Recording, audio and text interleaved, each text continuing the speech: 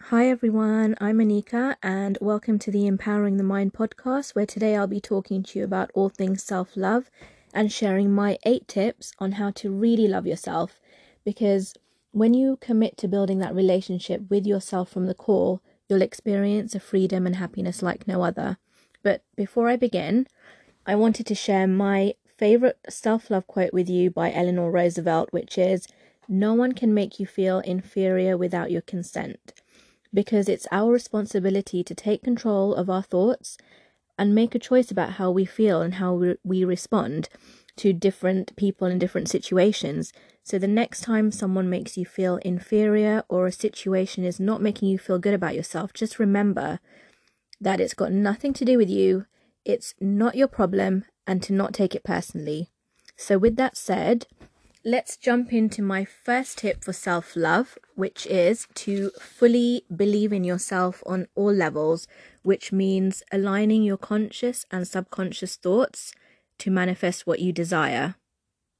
So what I mean by that is, as an example, you won't get the relationship that you want if deep down you feel unworthy of love, or from your core that you feel not good enough for what you want. So making small shifts to your mindset will really play a big part in that. So by talking to yourself with kind words and saying affirmations, that really helps to reprogram your subconscious thoughts and beliefs about yourself. And then that starts to make shifts in your mindset too. And then you'll start to attract all the things that you want. Tip number 2 is choosing yourself over everything and anyone else. So repeat after me: if I don't choose myself, who will? And you can do these things by, setting boundaries, saying no, taking time to relax and re-energize. Also, just standing by what you believe in, even if no one else does, and choosing your career, your goals, your dreams, your passions, as they will never wake up one day in the morning and decide to leave you. And to really just take care of yourself daily and choose to be there for yourself even if someone else isn't. Number 3 is to really understand that it all starts with you and taking responsibility for yourself and for your life, as you have the power of choice and to choose the way you want to live your life. So if something is just not relevant anymore and is not serving you, you have the power to decide what is working for you, what isn't. So number 4 is something that I started during lockdown, and I think it's really important, which is meditation. Just taking that 5 to 15 minutes in the morning to connect with yourself and feel your emotions makes you really self-aware, and it just helps you manage your emotions better, and then also makes you feel more balanced and content and calm to start your day. Number 5 is self-care, which is something that I talk about all the time on my page, and I think it's a really important form of self-love, because when you're really committed to looking after your mind, body and soul, it just really shines from within, and you can see it on the outside too, and you're just conscious of what you're doing, the types of exercises that you're doing and what you're eating, and it all reflects inside out.